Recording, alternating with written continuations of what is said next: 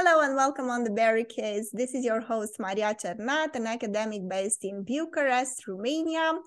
And On the Barricades is a podcast produced by Eastern European academic journalist activists, and it's all things Eastern Europe. But today we discuss a broader issue, an issue that unfortunately is affecting women worldwide. And we are invited a psychotherapist and an activist, feminist, Harriet Fraad, who is going to discuss today with us a thorny issue, very thorny issue related to sex work. Should we call it sex work? What are the advantages or disadvantages? Should we call it prostitution? Should we call women prostituted women or just prostitutes, or should we call them sex workers? And why is it that feminists find it so difficult to find a common ground on this? Why is it that you see nowadays such vitriol, such venom being spread, especially online, when issues related to this topic come along? So, Harriet, what's your take on it? First of all, why do you think there is such, a division within the feminist camp with regards to sex work? Well, there are divisions within the feminist camp, period. There are corporate feminists who see gender as the only issue, and they want equality within a system of greater and greater inequality for the mass of people, and they don't care. Emblematic of that is Gloria Steinem, an avowed CIA agent who was paid a fortune by the CIA to infiltrate the women's liberation movement and make it a gender-only movement. So that the point is that women enter the class system equally with men and can advance the corporate ladder as quickly as men and have no problem exploiting anyone underneath them. Hillary Clinton is emblematic of that corporate feminism.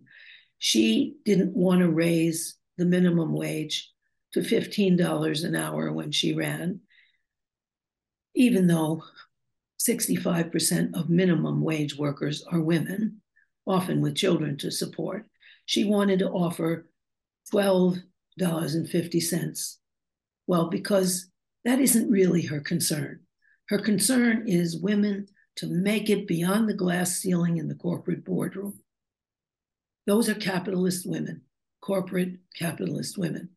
So there are class divisions. And there are also the mass of women who don't make much money. One of the big predictors of poverty in the United States is becoming a mother.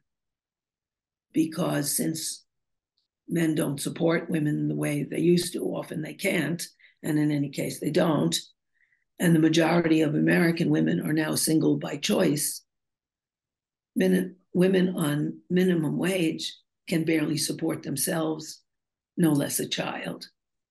Two workers on minimum wage working full-time in the United States can't afford a two-bedroom apartment in any city, state, or county in the whole United States.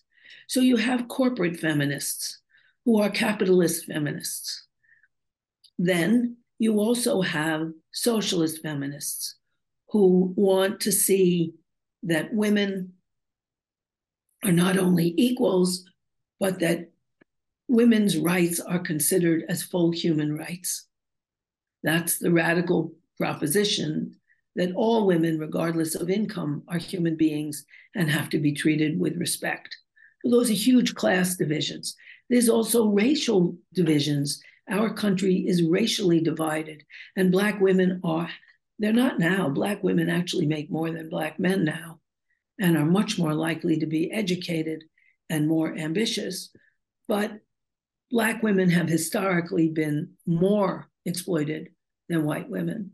And you also have gender divisions in our country where women are often sexualized in omnipresent advertisements. They're draping their bodies over a car to sell it, or, selling chewing gum by looking sexy or whatever. If you look at the hosts on nighttime television, the women are looking very beautiful and sexy, the men are not. It doesn't matter. There's a sexualization, a gender sexualization of women, which overlaps, of course, with capitalism because sex sells and it's used to sell. All these things are commingled. We could look at them as different strands, but they're commingled.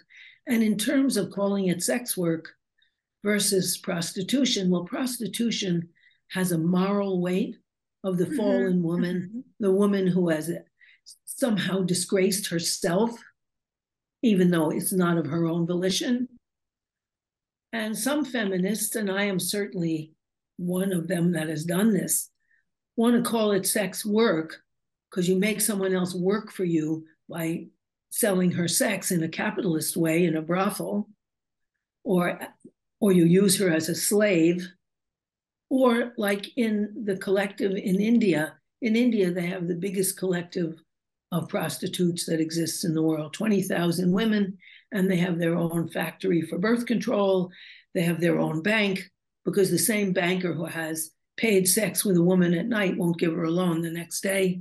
They give college loans for people's kids and for them, and all sorts of loans because they have their own bank, and they also have their own menstruation products factories. They're a big operation. And that's a very successful cooperative. And it's in Calcutta, one of the poorest areas of India, where women have said, okay, we're part of a capitalist system of prostitution for money, but at least we'll build a future with that money. But they have, every woman shares her wages and they all get benefits. That's more like a communist or communal way of organizing prostitution. And I think by calling it sex work, it's an attempt, however unsuccessful, to separate out prostitution as the act of the fallen woman who has somehow fallen, just tripped over her own 2 feet and not been pushed down by poverty and race and gender to be exploited by men.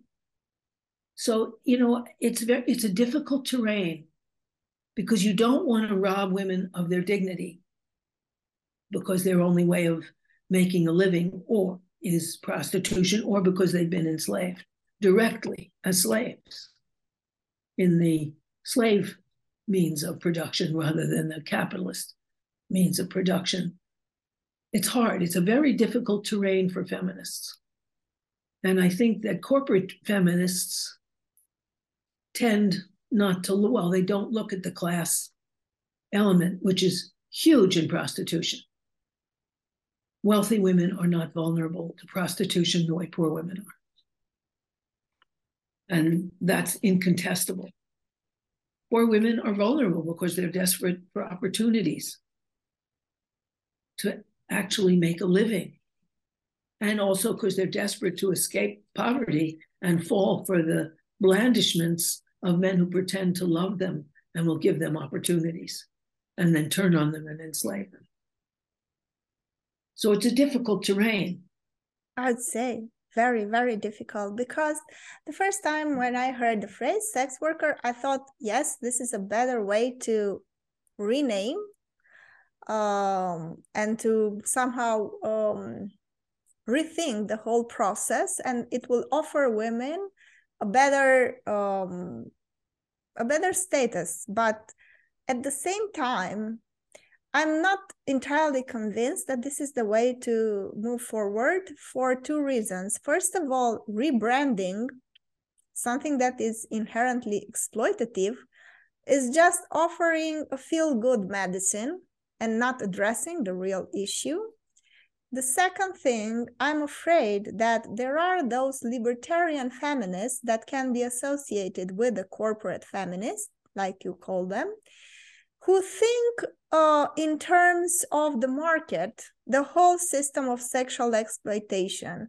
And I think they live on another planet, because their explanation goes like this. There is a sexual market. On the sexual market, the offer meets the demand. And when the offer meets the demand, then you have some sort of a contract, And there is no exploitation whatsoever. It is only our conservative views that makes us see exploitation there, because women freely choose to do this work and to go into this line of work. And for them, it's empowerment and empowering, and a very good way to move out of the feudal arrangement of a traditional family. So I think that's very naive in a sense, because things do not happen like this. As I explained in our conversation, because we had a back and forth email exchange, and this is how we decided to discuss this. Well, I live very close to an area where this type of the so-called sexual market exists. I mean, even now, is very cold outside this winter, and you could see the poor women staying there and hoping to see some man that would give them money in exchange for their sexual favors, to actually use them as commodities. And I would say that if somebody thinks that you just go there and you just do this type of work, they have to be or naive or cynical, because I don't think it will take more than an hour for the pimps to come to beat up that person, to rape her, and make her their slaves. And you know what? The even tragic part of it is that she will eventually accept, because the client will be afraid to kill her, because she will then be damaged goods of the pimp, and he will be afraid of the pimp, and she will accept this arrangement. I mean, this is the brutal reality. There is no market, there is no demand, offer, and they meet in this perfectly, neutral universe where everybody is free and everybody chooses. This is pure insanity, I would say. It has nothing to do with reality. And the second thing that bothers me, but maybe I will leave it for the second part, I will just announce it now. I don't think fetishizing choice, would lead us anywhere, because of course women can choose. They are not idiots. Of course they can choose. Why they choose from the options that the society gives them. The abolitionist position is not saying that women can't choose because they are stupid or mentally impaired, or that they are somehow inferior. No, they are perfectly intelligent human beings that can make their own choices. What they lack is opportunity, right? Not the ability. So this is a fallacy, because most of the libertarians, in my opinions, focus on individual choice, where this is not the issue. Of course, you can choose, because you're not an idiot, right? You know what to choose for yourself. But where are the opportunities? Where are the options, right? Also, what you talk about is that for some women, you're not choosing if somebody seems to be romantically interested in you, and you're taught that love is all that matters, and then they beat you, rape you, and prostitute you. That is no longer a choice. You're not choosing, because the whole relationship has changed. And if you're talking about economic coercion, it's not choice. If you're desperate for money and you know you can make money as a prostitute, you might do that, because what choice do you have? You have no choices. And so that model is only, it presupposes equal opportunity and equal income, which we don't have. In the United States, the top 1% owns 90% of the United States wealth. So what are we talking about? Yeah. That's crazy. And so if you don't look at economic coercion and physical coercion, you miss the boat. It doesn't make sense. And so that corporate kind of feminism is purposely blind to class dynamics, because they benefit from them. And so, I of would course, I say so. disagree. Of course, I disagree.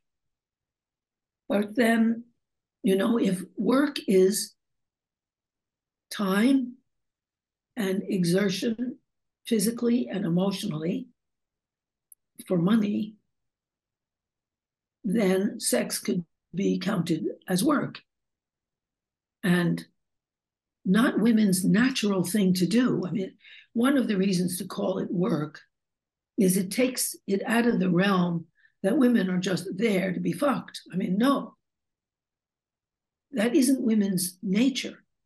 In the United States, a big survey came up with the results that most women would rather have a hug than have sex because it's more emotionally intimate for a lot of women. And so it's a blindness cultivated by class privilege to pretend that this is free choice. No, it's not. It's economic coercion. And no one on the street that you ask is there because she thinks that's the way to fulfillment.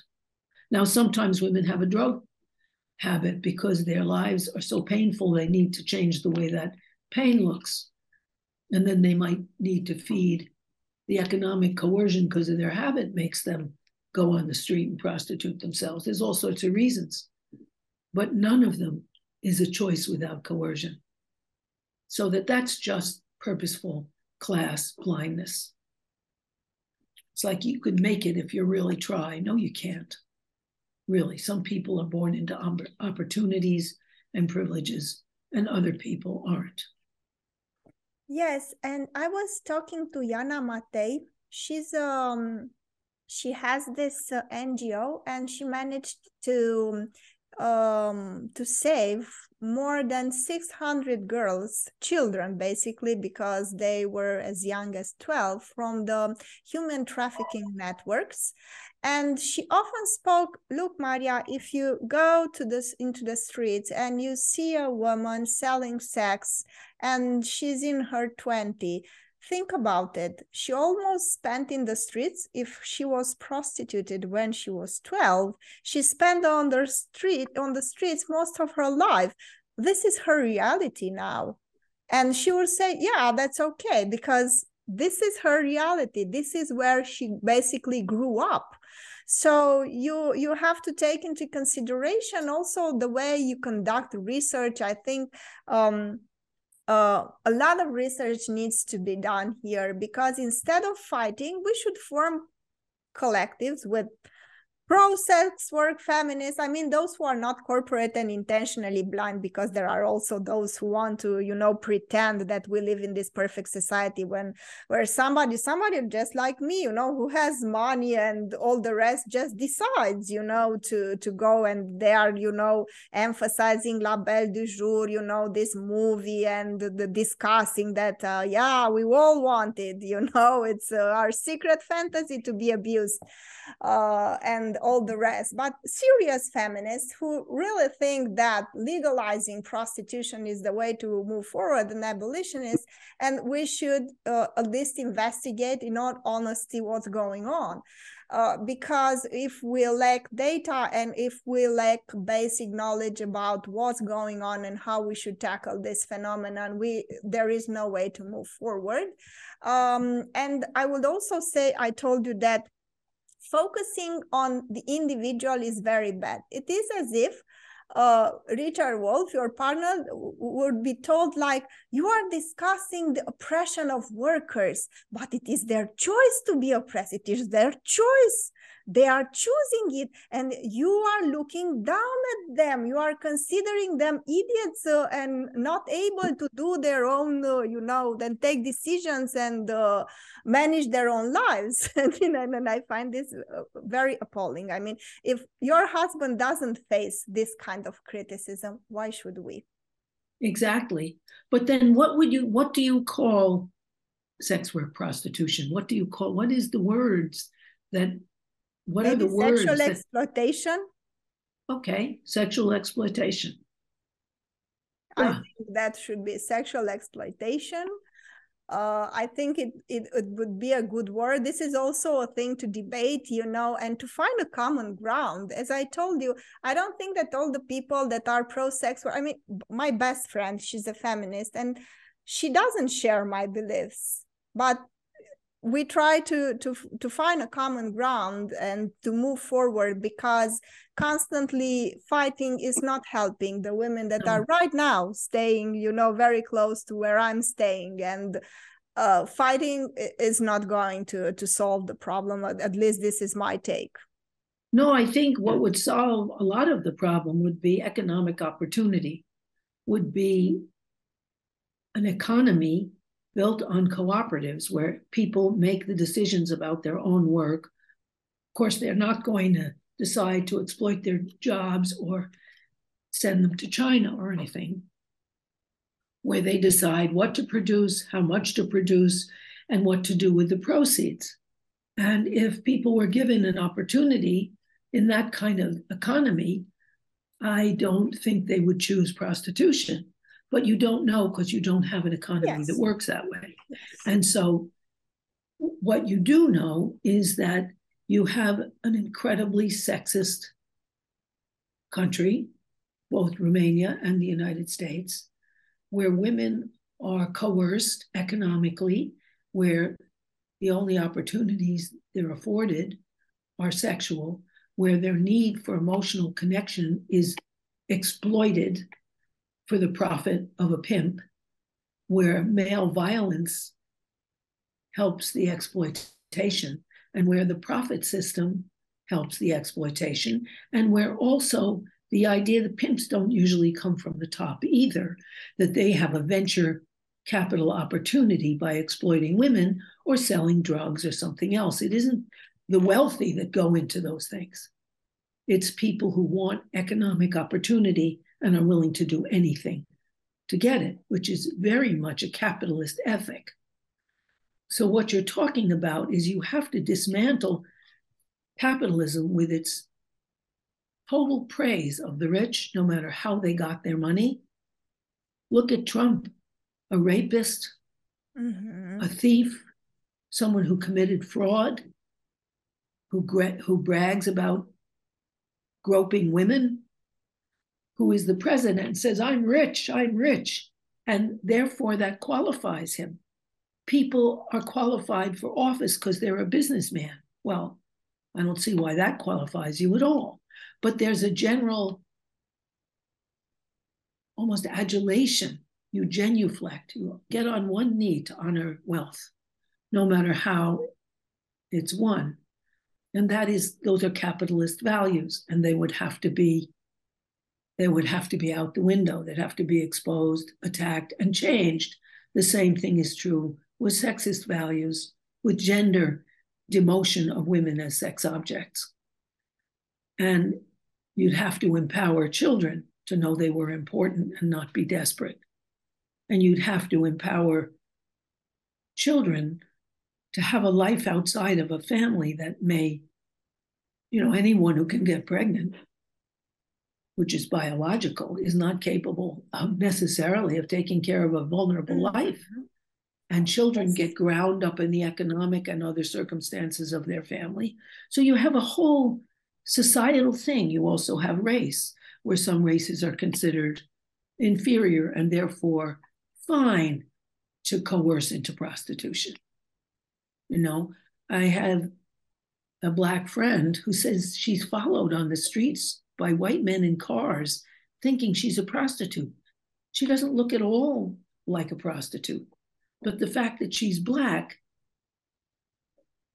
makes men think she's available. That's a way that race, gender, and class mix together. And so you'd have to have a different basis of your economy with all of its values to change that, and all people being equal, male, female, Black, white, whatever. And that would stop it.